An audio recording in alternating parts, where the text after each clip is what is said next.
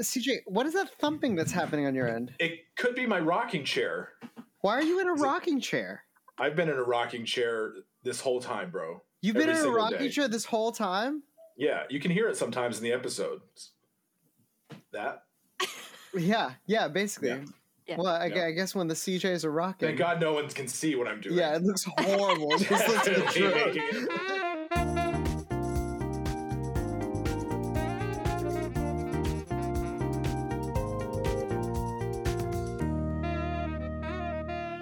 For those of you joining us for the first time, this is Icon or Wycon, the show where we break down your favorite film franchises one movie at a time. I am here. My name is Andrew David Sotomayor, and I'm here with the Antiope to my young Diana, Mr. CJ LaRoche. CJ, how you feel? Once again, I'm being compared to the old person who dies first in the movie. I just don't understand. I mean, Robin Wright Penn is fierce as fuck. She actually does the other half of the narration that everybody always misses that. She does the other half of the narration in the movie, but I just don't appreciate being killed first and being kind of old. But anyway, I'm fine. Andrew, how are you tonight? I'm doing okay. I'm very excited because we have a special guest today. We do have a special guest from down under, but actually down on, I think, like 85th Street. It's like Queens, really, but... Okay. Yeah, great. Out there. we were just having a conversation about that. I would like to introduce the one and only Emma Canalisi. Welcome, Emma. Thank you. Thank you so much for having me. Very excited to be here. Oh, it's going to be fantastic. Our 17 listeners will really, really be thrilled to finally hear a female voice on the Andrew, other. Andrew, remember, we're down to 16 listeners. We lost Lena. Your wife? Because you put her. Your wife. You put her in the cold open last week, and now she's out. Oh, now she's out? She's out. She was not pleased with what we were talking and texting about, and then so she's gone. I legit asked her permission before I put that in. Was that supposed to be like that was a yes that meant like no? Was that what that was? Yeah, you're supposed to read her mind like I have to. Okay? Well, I will work on my telepathy. CJ, why don't you tell us what movie we're talking about today? Okay, the movie that we are here to discuss today is the fourth installment in the DCCPC LMNOP universe. This is Attack of the Greeks. Nope. No, it's not. It's Lupin's Revenge. No, try again. I'm going to try one more time. Last time. Wonder Woman. Yes. Wonder Woman. Starring the great Gal Gadot. It's Gadot. I'm almost positive. Almost positive it's Gadot. It is Gadot. That's right. Yeah. That's right. I was wondering is it this waiting for Gadot as well? Like, do we have to change the whole theater landscape now? You know, It's hard because I'm French, right? So I look at it and I see the word Godot. I'm French Canadian. I see the word Godot. I don't see Gadot, but she's Gadot, and she's fucking Gadot everything in this movie. Yes, she is. I agree with you. She's amazing. Okay, this is great that Emma's here. Not only does she agree with me, but I'm not going to have to do all the heavy lifting tonight, so I'm excited about that. Oh no, I mean, so my, I was just going to start with, this is the film that brought me back to superhero films. Because as a kid, I was super into them, and my mum actually loved them, and I was like, all those kind of 80s films, they were just really some of the favorite viewing. And then I think when I was like in my mid-teens, it just lost me. I felt like I wasn't being written for or spoken to. And then Wonder Woman came out, and I cried when the trailer came out because it was very exciting to like see it. So I am all about Wonder Woman and Gal and all the gals and every one of them. Right. No, this movie had a lot of responsibility, to your point, Emma, that, this is like, we've seen a lot of really bad super female hero movies to this point, right? Wait, have we? No, we have. Supergirl was bad. Oh, listen. I will not have you in my presence malign the Helen Slater Faye Dunaway classic. No, we talked about it like I liked it, but it was bad. It was bad. Catwoman was bad. Yeah. right? Like anytime that a Catwoman female was has stepped bad. out, you know, that they've put them in the lead role, like they haven't done it justice. Like it's been bad. Okay. And they've And always here we been are like, now with this movie, and wow. yeah, and it feels like all the females prior to this were somehow villainous. Like, you know what I mean? Like, there was always this side of them that was portrayed as either they were the vixen or the seductress, or there was something that always I found. It just always felt, you know, for want of another description, the male gaze. It just always felt like no woman I know would actually be a superhero like that. And then I feel like they did a really good job with this one. Interestingly enough, I mean, and this is my own kind of, as I was watching this for this, I didn't actually realize the first one, how it had been written by three men. Yes. So I found that, like, I thought that was actually really to their credit that they did a really good job. And who knows, you know, at the end of the day, how much they had to do with the final cut and in terms of just like what Patty Jenkins brought to it. But I really felt like they found a good voice for her. I mean, I could go on. Like, I just found like the whole progression of that character was really interesting and telling in terms of like from a female perspective. So that's what I really was outstanding. And there was no Mary Sue about it. Yeah. Right? Like she's not perfect. She's got flaws. She doesn't know what the fuck's going on. She was created by a man, this character. So like going way back, right? Like the guy who invented the polygraph invented this character. I once did 2 plays with the guy that invented the first oral contraceptive. Okay. He wrote plays. I stage managed them. That's not important. But what I'm saying is that it's so amazing to have that perspective, right? This she's the ultimate female superhero. Well, right? and like she's the one. And honestly, she was created by the man that created the polygraph, which I find fascinating that she has a lasso that makes you tell the truth, because he created the lasso before he created the polygraph, and that's super cool. In this one, it's called the lasso of Hestia. Hestia being the Greek goddess of like the home and the family, etc. Yeah, well, they did some. They took some cues from the New 52 version of the character, where they sort of rewrote her a little bit and added a lot more Greek flair to it. Right, because I think that if I did my research correctly, I do think that like Jason and the Argonauts, one of what he had to do was to go and get the golden lasso from Hippolyta in the actual Greek mythology at some point. So it feels like there's some tie-in. Oh yeah, there's plenty of time, sure. and also like the original, they called it Paradise Island, which this movie gives a nod to Paradise Island, but New 52 helped rebrand it as Themyscira. Like they really tried to make it. She was made from clay in the original version of the story, which is the story that she knows, and then we find out that she actually is like the daughter of Zeus, and she was given. There's so much cool stuff. How do we feel about this? Listen to this. The beginning of this movie, we have this opening Themyscira sequence, right? That's pretty badass, and it has the narration, and it goes on and on. It's very Batman Begins in its approach. It's really, really beautiful. But the way it culminates in that reveal of Gal, that first reveal of her as Diana, was that not breathtaking? That whole sequence leading up to her initial reveal was such spectacular filmmaking for me. Yeah, I legitimately cried, and most women that I've spoken to about that started crying in that sequence, because I've never seen a sequence, and I'm sure this has been said many times, with that many women like in that training sequence, and the whole like way they told her story of like maturing and getting to that place where she hasn't quite realized all her power yet, right? But like, you know, that's what it culminates to, that suddenly it's so interesting the way they like did. It's almost like a tiny contracted origin story, like so quickly done, but we understand everything that's going on with it.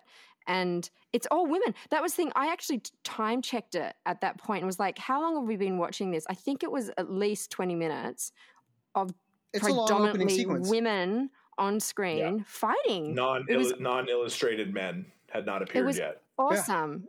And I just like was like watching it. And, you know, I mean, I come from a movement background, and I was just watching it going, it's so beautifully shot. They're really like taking time with making sure that we're seeing like the way that these women are training and moving, and the beauty in it, but the strength in it.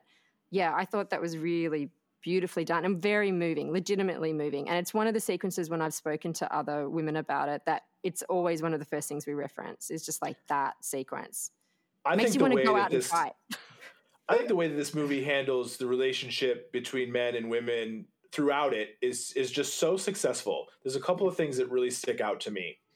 The first is that when they get on the boat together, it's a great moment. When Steve and Gal get on the boat together, and we have this sexual tension, but it's not played for sexual tension, right? It's played for laughs. Yeah. Because we've got a man and a woman alone on a boat. That doesn't mean that they're gonna fuck.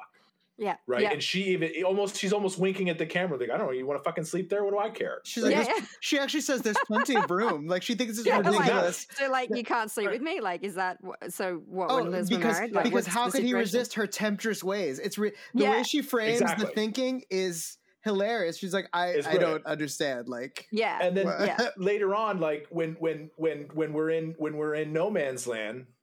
Right, like that's why this director is like one of my favorites on earth now. She's incredible. It's no man's land. Yeah. No man is able to cross it. Right, like the low hanging fruit there is, well, I'm not a man. But it's not. It's like I'm a person, and what am I going to do about that? Like, you tell me no man can cross it. Like, what am I going to do? Not like what am I going to do as a woman, right? And even as a man, like as a straight white man, here I am.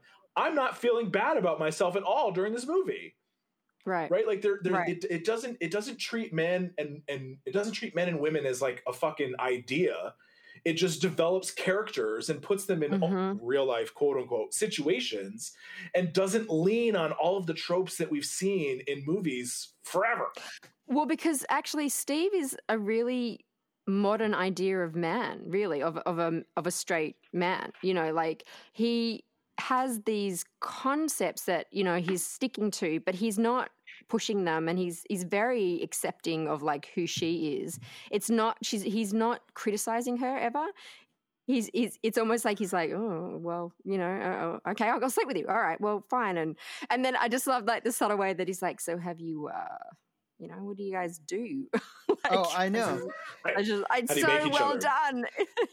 Steve is great. Yeah. Steve is great. The writing on Steve is great, and I got to give props to Chris Pine because I'm watching him and the way the only thing, you know, he really makes some stuff work. I think the whole nude scene with him and Diana seeing his penis, I think that's so silly, and it's a little bit cringe. I think he plays it well. But like his mugging to the camera, he's like, I mean, they would say I'm above average. I was like, bleh, gross. But but at the end of the day, he really made that scene work. He actually managed to make that horrible dialogue charming. And when I was watching it, I was so taken by the fact, I was like, he managed to be part of several major franchises, consistently deliver, and he never got so famous that he only does Chris Pine movies. He never got, we don't hear a lot of his personal life out in the streets. You know, we don't hear a lot about ridiculous stuff. It's like Chris Pine has managed to be very successful and keep it super low key. And that's pretty spectacular. Well, because also like in this film, like you really think you feel, because I think he actually believes it himself as a person, as an actor. Like he really respects these women. You know what I mean? It's like he doesn't fall into, like, even in the moment when she goes into the British council rooms and she's not supposed to be there. Oh, it's an amazing moment. Kind of, it's not done in this kind of like, you've done a terrible thing. It's just like, you know, you probably shouldn't be in here. It's just treated really well. It's almost like he's kind of this commentary on like what a man could be. You don't have to be offended by everything. He's the only reason he's acting this way is because it's supposedly what he's supposed to be doing, but very quickly he shifts when he sees the ability that she has, and then he genuinely loves her. You know, like he does. He falls in love with her. Yeah. It's very sweet. The only time he ever like steps up and like says no is when she's about to stab dude in the middle of the party. Yes. Have we ever warned our listeners about spoilers? I don't think we ever have. We never do because like because I don't care. I like spoilers. Okay. You're do the like one. Spoilers. Yeah, I like spoilers. And if you're listening, I'm the one. Yeah, I'm the one. Yeah. What do you mean I'm the one? And here's the thing. Let's keep it real. If you're listening to a podcast with two dudes digesting a movie, you're going to assume that they're going to talk about something you haven't seen if you haven't seen the movie yet. Now, we do have at least 3 listeners that I know of that don't even watch the movies. They just like hearing us talk, which warms my heart. Oh, that's amazing. Yeah. We should send them cookies. We should. It's pretty much my mixy dulcet tones that they're attracted to. Wait, now speaking of mixy dulcet tones, this is completely unrelated, but how do we feel about this makeover sequence? Because I think it's super fun, and I specifically love how they get the glasses in there, and he gives her the glasses, and Edda's like, oh, so suddenly she's not the most beautiful woman in the world. Beautiful woman you've ever seen.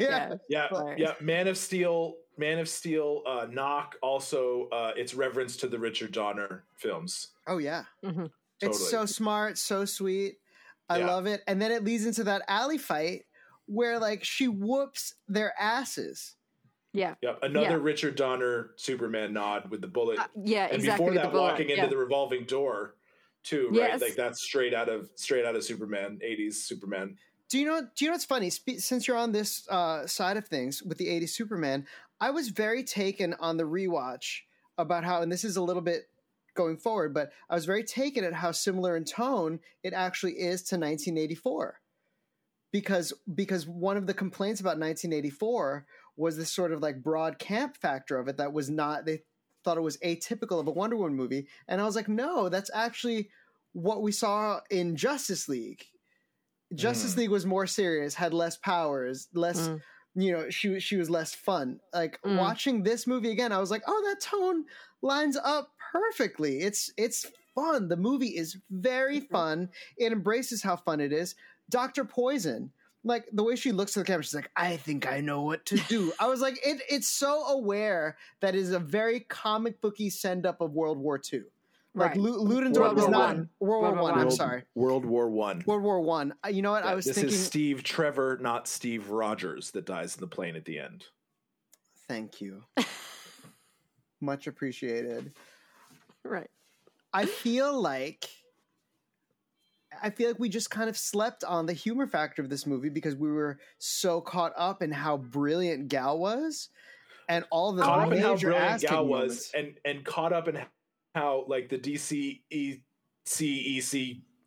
fucking it's DCEU. It's fucking DCEU, CJ. 4 letters. You're fine. You're fine. This is the first good movie, right? Like this is the first really, really solid good movie since Man of Steel. Okay. I'll allow it. And here's the thing. Okay, so here's my opinion about La whole ABCD, whatever we're calling it. She's on board. So don't you listen to him? Don't you fucking listen to him? You're my friend. I can never remember it. It's so many letters. So is that I am actually not a fan of many of the other films for that reason, because I kind of felt like, why are we going down this like angsty, like man, hey, I don't know. I just was like, why is Superman depressed? He's a superhero. Like it really, because that's the thing. I was such a Superman fan in particular. And I was like, Superman needs to get it together. Like he's got all these amazing powers and he's like fishing and he's depressed and I just can't with it. So why I liked Wonder Woman, I know I can see your hand. I'm going to get to you in a second. It's because it was funny. And that's why I love it, because I felt like the tone, they found such a great tone of it. It's really funny. There's these tiny little moments that like on the rewatch again and again, I keep seeing them. And I'm like, oh, that's really well written and that all really well acted. By the way, I just got a shout out to it's Lucy Davis, who is one of my favorite actresses. She's Etta. She's so good. Yeah. She's so, I just love her. If you like, just take a watch and just watch what she does. She's brilliant. But then they actually molded into this like huge philosophical idea of like what humans are and what matters. And, you know, like they take you on this like quite incredible journey when you break down like these ideas that they're presenting to us. And they don't have to be depressed all the time to do it. I just like, I don't know. This is my own here's the thing though. And I feel that, but like all right, I have a hot take about this whole moment, right? Go. So part of the first chapter of this take is that part of what's strong about Zack Snyder's approach to Man of Steel is that he really leans into the fact that Clark/Cal is very othered. He feels no sense of belonging. He's rudderless. And this is a conflict that he has within himself and that his first decision that he has to make is to choose a side. He has to choose between being a human who raised him or being a Kryptonian, and he has to exterminate the last of his race to save his chosen family. So that's part of his trauma, and that's his approach to it. I feel it because I like it leans into the immigrant allegory nature of the character. Now, as far as to speak to the humor aspect of it, I love the humor aspect of this movie. I think it's super strong. But let's be fair, when we think of a humor aspect in a superhero movie, all we think of is either Richard Donner's take on Superman in the 80s, the late 70s, early 80s, and then we think of what the Russo brothers brought to the Marvel table. Other than that, we have a whole MCU that started its career thinking it could be serious, and they didn't really crack that tone. Russo brothers really perfected the tone, but it was the partnership of Robert Downey Jr. and Jon Favreau that really guided them in that direction. Like, oh, superhero movies are fun and sexy and funny, right? So we only think that that's the way it should go because of those movies. So I appreciate that Zach was trying to take these into a new direction and did something different, but WB sort of started resisting that.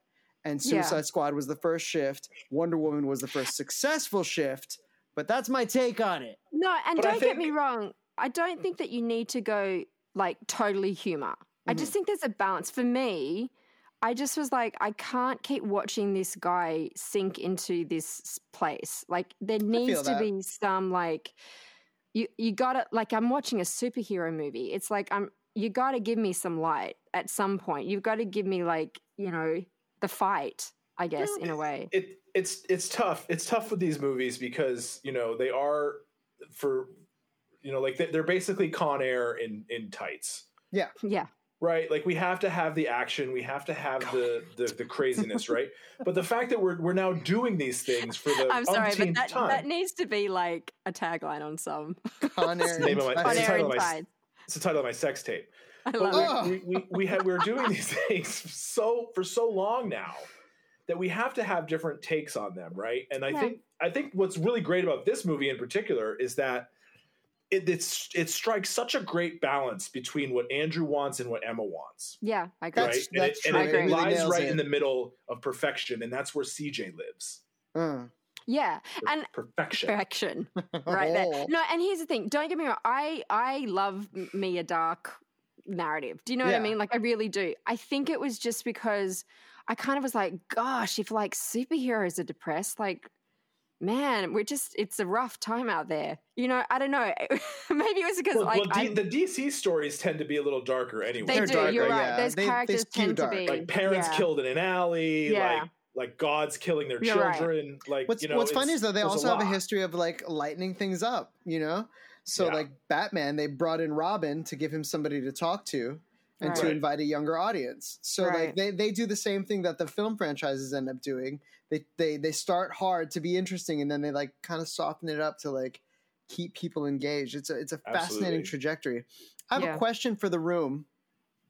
How do we feel about Steve's sacrifice? How do we feel about the concept of him sacrificing himself and her not being able to achieve her full power until she remembers that he said, I love you? Where are we at with that moment? Because I have feelings, but I want to hear you guys' feelings first. Emma, let's start with you.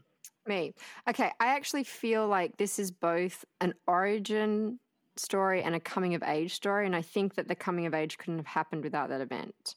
Like, it's the kind of thing where she's going to process that and go, oh, wow, if I had gotten out of my own way and my own head in that moment, I actually probably could have saved him, but I didn't. So that's taught me a huge lesson about not just humans, but who I am in this role, right? What is my role now?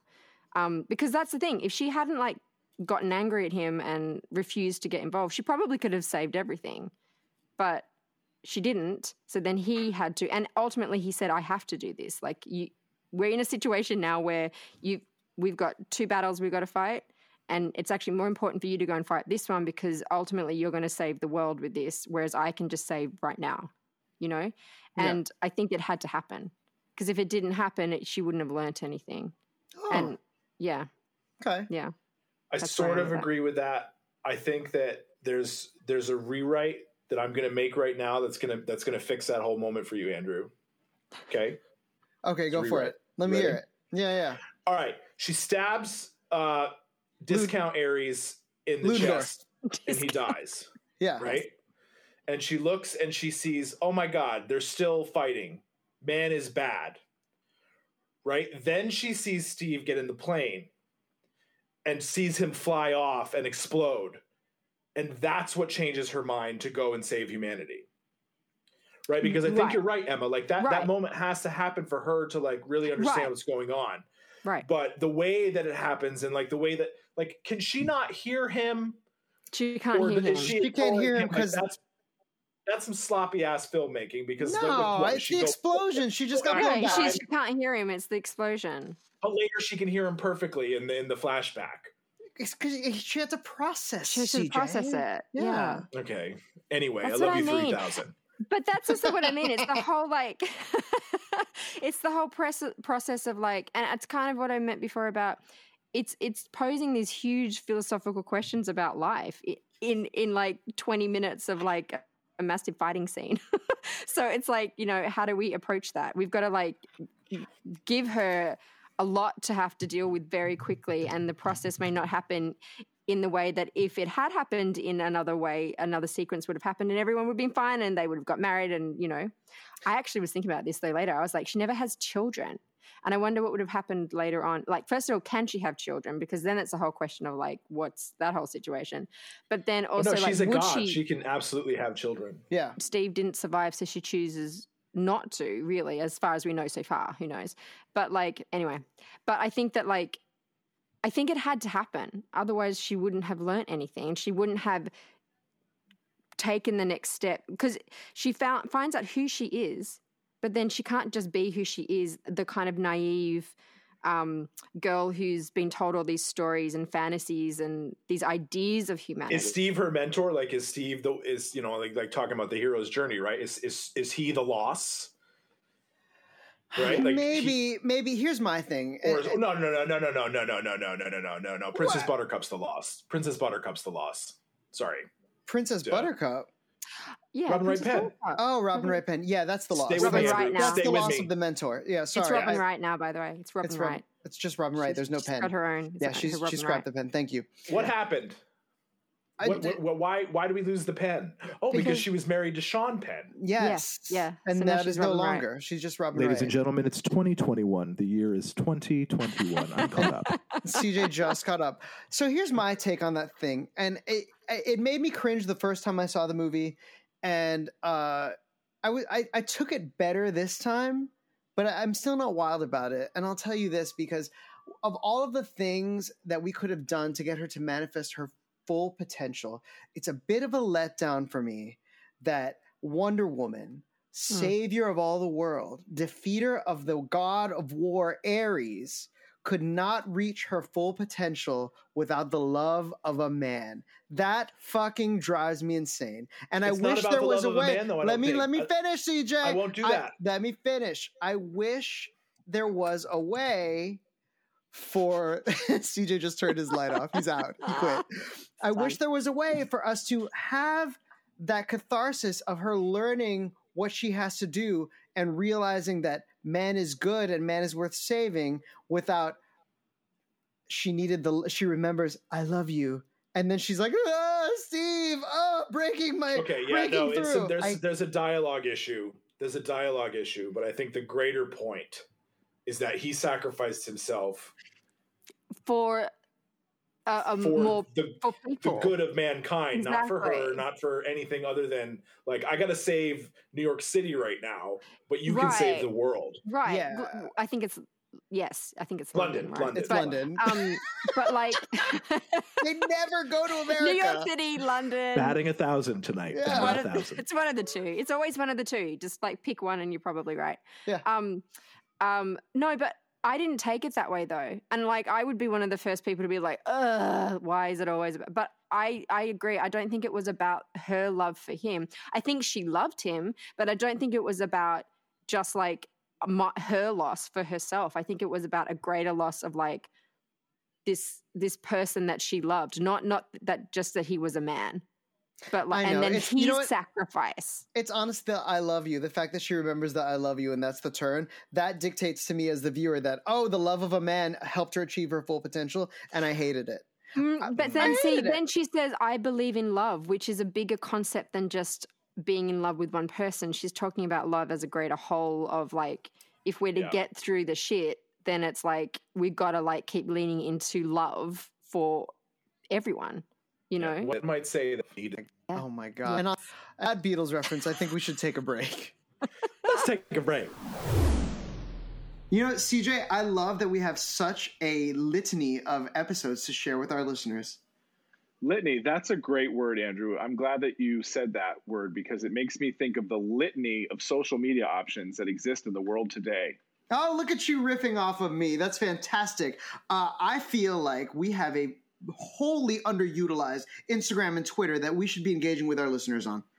I would like to Instagram and Twitter with our listeners. So this is going to be the @IconOrYcon on Twitter, @IconOrYcon on Instagram, and coming soon, IconOrYcon, the YouTube channel. So please, folks, comment, subscribe. Let us know what we're doing well. It can't be that much to write. Let us know what we're doing poorly, and it'll make you feel like you can practice your grammar.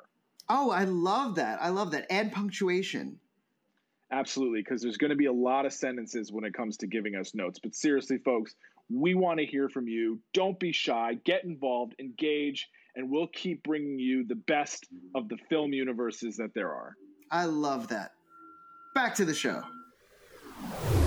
And we're back. We're back from break. Break is over. It's time to start again. Let's go. Oh, that timing was flawless, CJ. Thank you. Welcome. You're Very welcome. good. That's what I'm here for. So I just feel like we had a really good digest of the first half hour. We talked about the movie. We learned some things. We agreed. We disagreed. We went on a whole journey. We are better people because of it. But now we need to get focused. We need to get specific. And we need to answer some ephemeral questions. We're talking about worked and what did not. Do. But Wonder Woman starring Gal Gadot. Do. I'm here with Andrew Sotomayor and Emma Canlisi. We're easy. Boo, boo, boo, boo, boo, boo, boo, boo. Wait, so it was All You Need Is Love, right? That's right. Yeah. Okay. Yeah. I got there at the end of it. That was great. Yeah, I mean, I did too, I hope. No, it really You came did, yeah. together. Yeah, it did. I wasn't sure where it was going, especially because it's the first time the song has not included the phrase ephemeral questions. But that was a really good theme song this week, CJ. Right, I broke it down into what ephemeral questions are. Yeah, I appreciate that. right. I appreciate the artistry. I appreciate the level of commitment, and your pitch center was delicious. You know, it's talking on the phone all day, selling soccer. It's the Mixie Dulcets. Selling Selling soccer. Oh, that's a whole nother story. Don't even get me started. Yeah. Okay. All right. Back to Wonder Woman. Emma, what worked for you about this movie? Okay. I think I said it before, but I think that it was a very well done origin coming of age story, and I think it just in general the love of the genre really came through for me. It's one of those things. I was sitting when I knew I had to do this. I was like, what worked? Everything. So I was like, how do I break that down into like thoughts? I came out of that film going, everyone should see it. I really enjoyed it. I want to see it again. So I am usually pretty analytical and will break a film down. And I really didn't want to do it for this one because it really did work for me. Everything worked. Maybe like, rose-colored glasses on, but I really enjoyed it. And at the end of the day, I was like, well, that's what you want from a film, right? It's like you want to walk away feeling like you've really satisfied, you've had a really good time, and you want to see more. That was the other thing. It left me going, I can't wait for more of this story. So it worked for me. I really enjoyed it. I feel that. I mean, I can pick nits on this movie till the cows come home, but it really is just a success. It's a success of a movie. They really nail it. CJ, what worked for you? The characters moving the story rather than being moved by the story. Go deeper. Good call. So we've got this man crashing into the ocean, right? Plot. And she dives in and saves him. Shot by shot homage to The Little Mermaid. P.S. Oh, really? Plot. right? But then after that, I think that the way that these two characters and their ideals and their morals and their motivations move the plot forward. Now, it's funny to say that in a movie that's primarily about World War One, right, which is moving everybody. But her actions and his actions ultimately like turn the tide of the war. Yeah. Right. And so it just goes to show you what you can do when you write people, when you write characters and you write thoughts and you write emotions. The plot takes care of itself. Yeah. And when you get to the end and you have a big CGI fight, which is incredible and beautiful to look at, and it doesn't bother you that it's so CGI and incredible and beautiful to look at because you actually give a fuck about the characters. Yeah. And I think that's what works for me. This is it, and it's what Marvel does great, that Wonder Woman does great, and that this movie is the first in this line of films that really nails it. You know, Man of Steel to a certain extent, I'll give it its props, but character. It's what works for me, for sure. Andrew, Sir. What works for you? Casting. They really stuck the landing with the casting. This is a fantastic cast, and Patty has done a really great job of everybody knows what movie they're in. Yeah. Everybody's True. really clear on the tone of this movie, and you know, a good director is a good director, and that's part of the gig, is to get everybody on the same page. But I think it's a big casting win that everyone really just knows what it is, you know, that everyone in the room was like, yeah, I got that. I know exactly how to deliver that for you. Because, I mean, you have the Ludendorff with Dr. Poison, and they're so removed from the narrative. You really only see the two of them having their interactions together, and it fits in so great. And it's a little bit broad. It's a little bit ridiculous, but so are the scenes with Diana and Steve. And they're a little bit broad and a little bit ridiculous. Also, the chemistry between Diana and Steve is so spectacular. I'm certain that that's why when they were prepping the sequel, they're like, we have to figure out a reason to bring Chris Pine back, because you just want to see 2 more hours of that interaction. They're so charming. Gal and Chris were just brilliant together. And the supporting cast is great. Etta steals every scene she's in. Yeah. Yeah. Professor Lupin is fantastic as Ares. It's so good. It's so good. Casting is what worked for me. I really felt whoever cast this movie really did a bang-up job with it. Well, it's also down to the fact that if you cast actors who get that essentially this is Shakespeare with superheroes, and they understand that that means that you're going to have really intense moments, but also these broader moments, and it's all real. No matter what's going on, it's all real. Whether it's kings or queens or gods or whatever's happening, it's a real thing, and the actors get that, then they're going to like do a bang up job with it. You know, it's it's why Hiddleston has made people fall in love with Loki. Yeah. Right. Like Loki should not be as big of a deal as he is. Yeah. But it's all Tommy. Yeah, it's understanding that as long as you ground that and make it real, you can play broad and hilarious and massive and ground it, and we're going to go with it. You know, there's a reason. I mean, superheroes. It's the kings and queens, and it's those broad, massive stories. That's why we love them, right? We always want to hear about like they're epics. Yeah, exactly. Yeah. Yeah, it's the reason Falstaffian is an adjective. Yes. Well done, sir. Very good. All right. I went to college. CJ, what didn't work for you about this movie? The character development. That didn't work for you? Yeah, isn't that funny? Yeah. Talk to me. Explain. So remember those guys that Chris Pine recruited for the mission? I have no idea who they are, and none of their arcs pay off. Yeah. Remember? They are characters that are arcless, and they are some of the most important people in the movie. And that really, I did not appreciate that. I did not like that. I think that doesn't work. The other thing that really doesn't work, and I'll harken back to my rewrite from earlier. They have this wonderful moment where she stabs Discount Ares, and the war continues. Yeah. Right, but then she kills actual Ares, and the war ends. If you're gonna go for it, y'all, go for it. Like, make it about man. They're not being controlled by gods, right? We've actually done all of this damage ourselves, and it takes her to step in and like save the day, right? But like this like the Germans and the Americans hugging each other at the end. I'm like, no, sorry, you lost me. I'm out. I feel that. I feel that. Emma, how about you? Well, actually, it's funny you bring up that moment because that was the one moment that I was like, I'm sorry. If there was one moment I had to be picky about, it was that moment. I also think it had to do with the fact that for me, the timeline of that whole sequence didn't make sense. I was like, why is it suddenly sunrise? Like, what? Yeah. And I think that you're right. They missed an opportunity in that moment to give us more because I was like, but we were just at the ball or the thingy, and then suddenly, that moment didn't work for me. And I think it's actually you've kind of nailed also why that it was not just the timeline, but it was also like it just like the moment didn't quite work. They didn't quite go where they could have gone.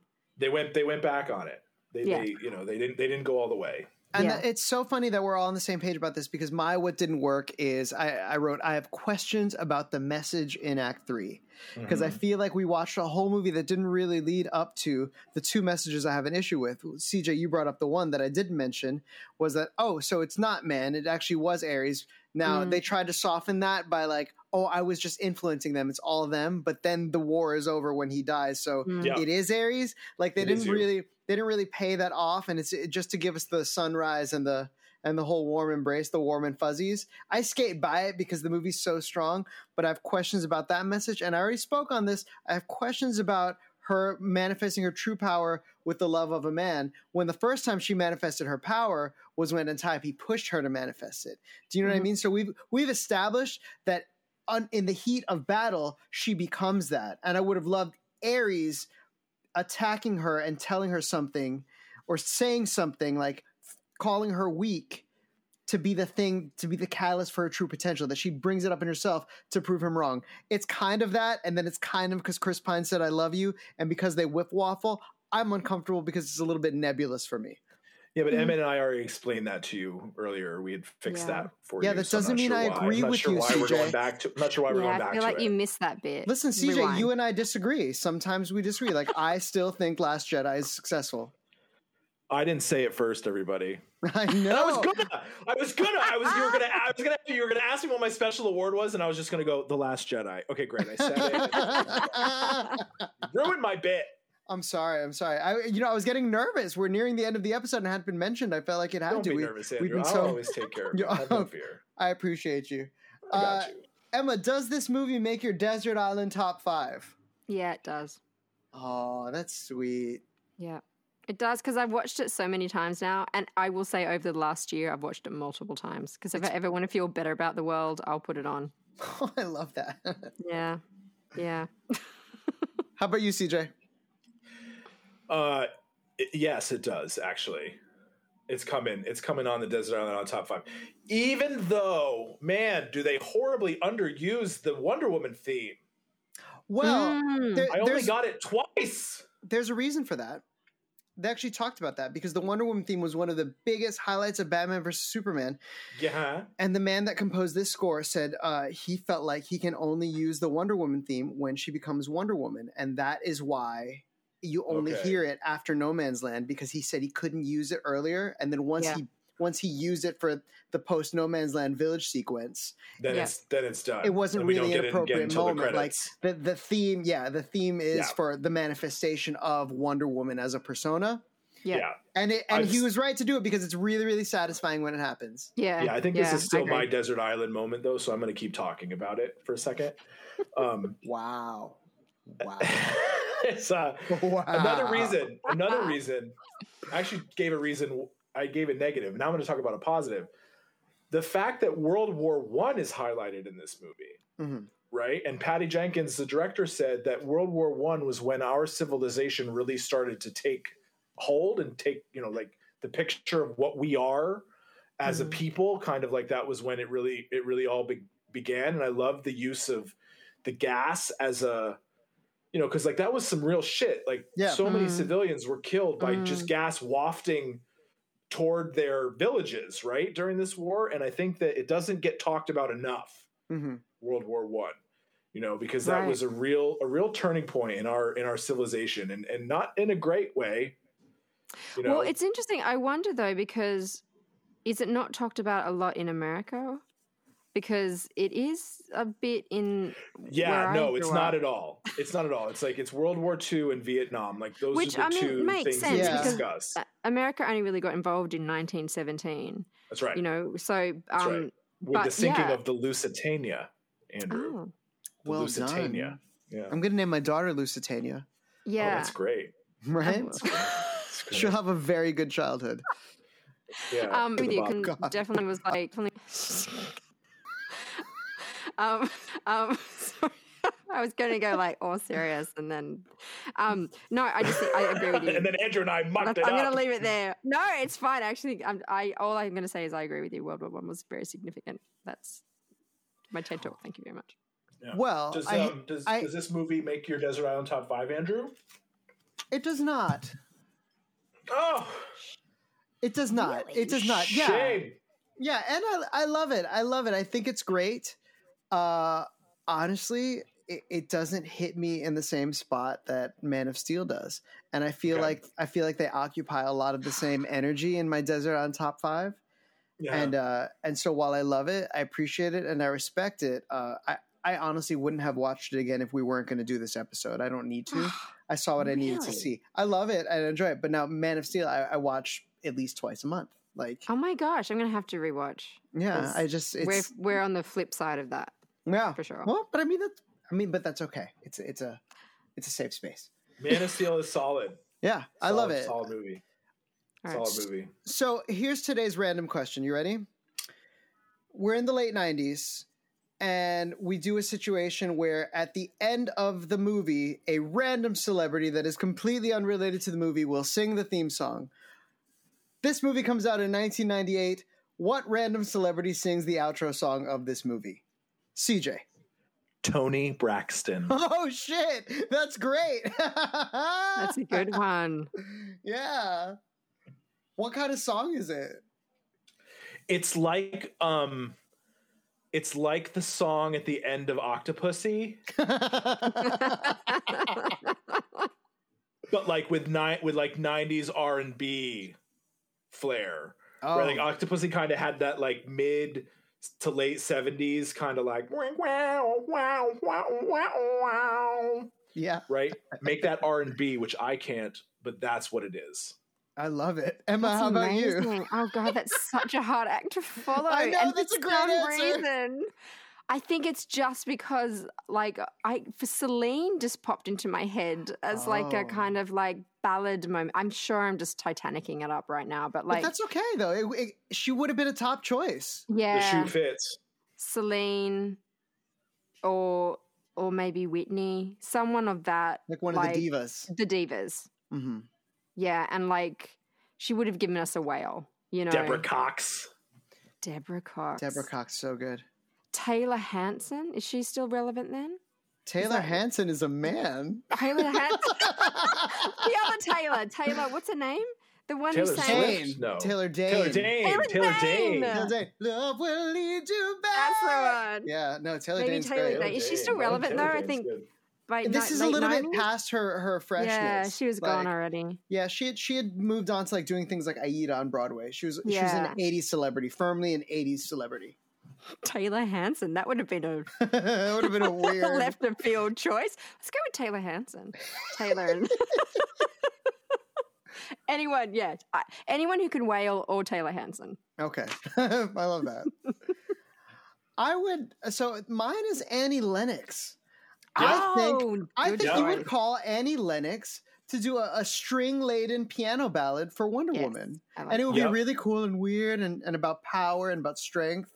You know what I Yeah. mean? You And- should watch the credits. Watch the credits with any Annie Lennox tune playing. Oh yeah, It Because that works. would have been like when No More I Love Yous came out around that Mhm. time period. Yes. Yes. yeah. It would have been an Annie Lennox moment. Hard.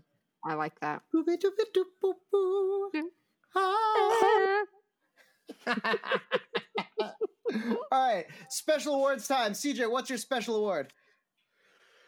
My special award is the Chris Pines Mall Award, and it goes to Patty Jenkins' Wonder Woman for successfully and unobtrusively rewriting history, because what Diana does is essentially turn the tide of World War I.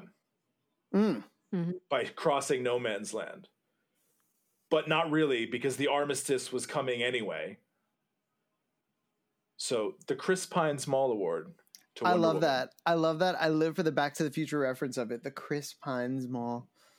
It's fantastic. Emma, what's your special award? Well, I don't know if I got it right, but I kind of have two. Impressive use of slow-mo in both necessary and unnecessary moments, but I'm here for it. That's good. The slow-mo award. That's great. The Zack Snyder Award. It is. Yes, and I realized that afterwards. I was like, it's very Zack Snyder, but I'm there for it. And then I actually had another one because I couldn't choose, which was Lucy Davis, perfectly timed reactions, both for performance and editing. I felt that I just love her. So she delivers a fantastic performance, and they do edit her spectacularly. Perfectly. Like they cut to her really face at the right times. Yeah. So they were the two that I couldn't choose one, and I don't know if I did it right, but they're the ones that I. You totally did it right, and you don't have to choose. Excellent. Yeah, just show up. Yeah. Keep pushing play. That's it. For all 16 of our listeners, someday I'll get your wife back on the Let's see what happens. Yeah. Let's see what happens. Man, I'm sorry I blew that for you. My special award is the Vidal Sassoon Award. That's brilliant. Because I don't know what kind of rollers Diana Prince uses, but those curls, honey, those curls, they were always magnificent. It didn't matter what she did. She was entering frame with those big, wavy, gigantic curls. They looked fantastic. She's a god. She's a god. That's why people were complaining about her fight with Ares, like that she was just looking fierce the whole time, perfectly made up. And I'm like, she's a god. She's going to look how she wants to look today. Yeah. Right. Doesn't matter. I mean, she heals quickly. The hair gets redone. It's like she doesn't have to do anything. Yeah. No. That's what happens when you're a god, people. Jesus Christ. Speaking of, well, I don't know if he's your god or not. This is going down a path. Let's not. All right. Big question. Is this movie an icon or a Wycon? Emma. I think icon. CJ? Do I have to say anything else? You don't have to, unless you want to. Do you want to speak on it? This film is the first time that we've seen Wonder Woman on the big screen. Mm-hmm. Right? This Wonder Woman is played by an iconic actor who has now become an iconic actor, playing this iconic character in this iconic film that is an icon. 100%. Not 110%. That's not a thing. Yeah. I will also say that I think it was Hillary Clinton who said, "I'm so glad that I saw it's Wonder Woman's time and that it happened in my life," which is like a huge statement, really. So yes, that's. But her emails. Oh God. But her emails. No, this film. This film is iconic. We've been talking about a live-action Wonder Woman on film since I was a kid. Mm-hmm. I remember I don't remember it in its initial air, but do you guys remember when FX only played Fox reruns?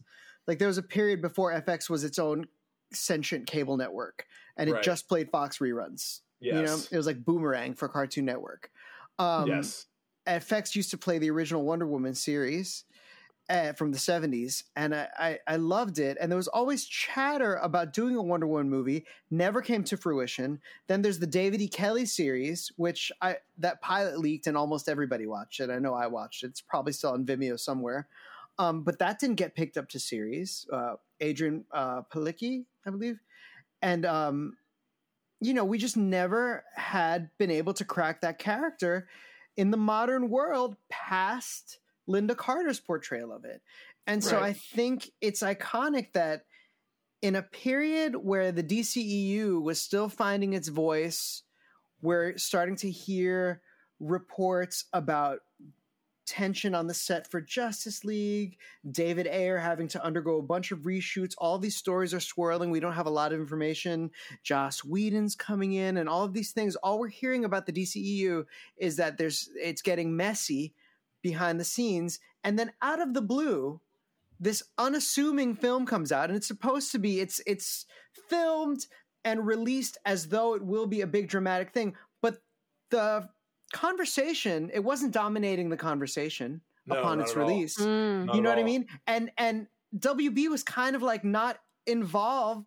And it shows. Yeah, and it shows. They kind of let Patty and Gal figure it out, and Zack Snyder gets a story credit because he did decide what the story was, you know, Right. and helped cultivate it with the writers. And I just think it's fascinating that they kind of left it to its own devices, and it was so unique and so special. And I think that is part of its icon status, that Patty Jenkins was able to do what no one else was able to do with this property, and she did it so effectively, and it's so good.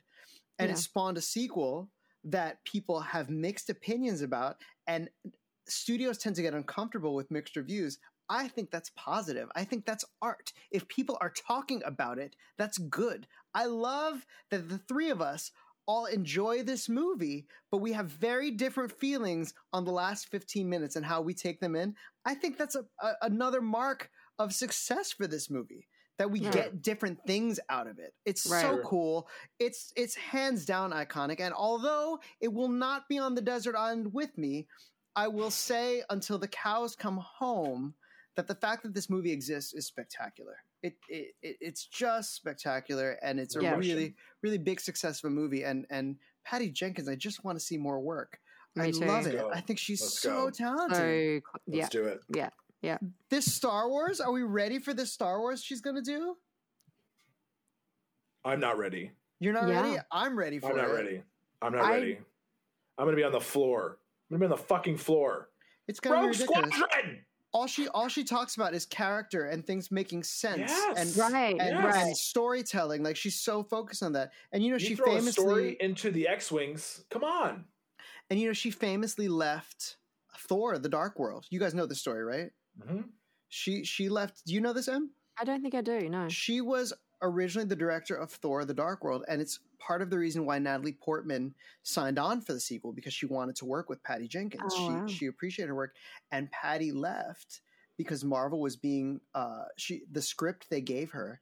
She said it's not really right, and I need to rework it. And Marvel was very insistent on those story beats being fixed, Right. and she left. And she's like, it's very important. It's a very important moment for a woman to be directing a tentpole superhero movie. Mhm. And if the script isn't up to par and you won't let me fix it, they're not going to be like, oh, Patty would have done a good job if the script was good. They're going to say it's Patty Jenkins' fault. That the That's movie- right. And Is she No that- was, well, question. Exactly. look what- Unfortunately. yeah. and look she what was she was happened. concerned it would derail her career. Yeah. So she left. Yeah. And ultimately, she's a really good director that wants to do good material. And Yeah. it's like, And she was right. I mean, Thor: The Dark World is a piece of shit. That script doesn't work. mhm. No. It doesn't No. make any sense. And she was absolutely right. And they wouldn't let her tweak it.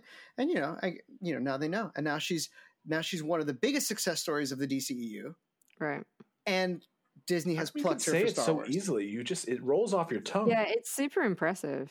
I'm never Well- going to get it. Yeah. I believe in the both of you. Never gonna get it. Never gonna get it. Ah, I love that never song. gonna get it. Never gonna get it. Yes. Oh my gosh. This was so much fun. Emma, thank you so much for joining us today. Thank you for Emma, having me. It was applause, really applause, fun. Applause. Oh, it was thank great. you. It was sure. great. And you kind of saved the day for us, because when we were talking about doing this episode, we're like, nobody wants to hear two dudes talk about Wonder Woman. Like, we have to have an actual woman there discussing it with us. I And love that. you are our first female guest host. Well, I feel very honored, and I think that you should follow those instincts. I think you made the right choice. Right? You know I what's awesome too is we've never had a strictly American guest host, We've never had a strictly American guest host. That is really cool. Oh, that's really cool. right? Like Yeah. all American like we've had are you an American citizen, Emma? Not yet. Soon to be. Hey, Okay, hey, soon to hey, be hey. American citizen. But- Marcos American citizen, but like Yeah. with roots. But he's born in elsewhere. Puerto Rico. Yeah. Yeah. No, Well, Ben, I'm- let's keep this up. Canadian. Australian Ben was movement. Canadian. Yeah. Yeah. This is Cool. This is fantastic. This is great. All right. Well, that wraps it up, gang. For Icon or Wycon, I'm Andrew David Sotomayor. I'm CJ LaRoche. And I'm Emma Canalisi. And we'll see you Next time. time. Uh, I saw that.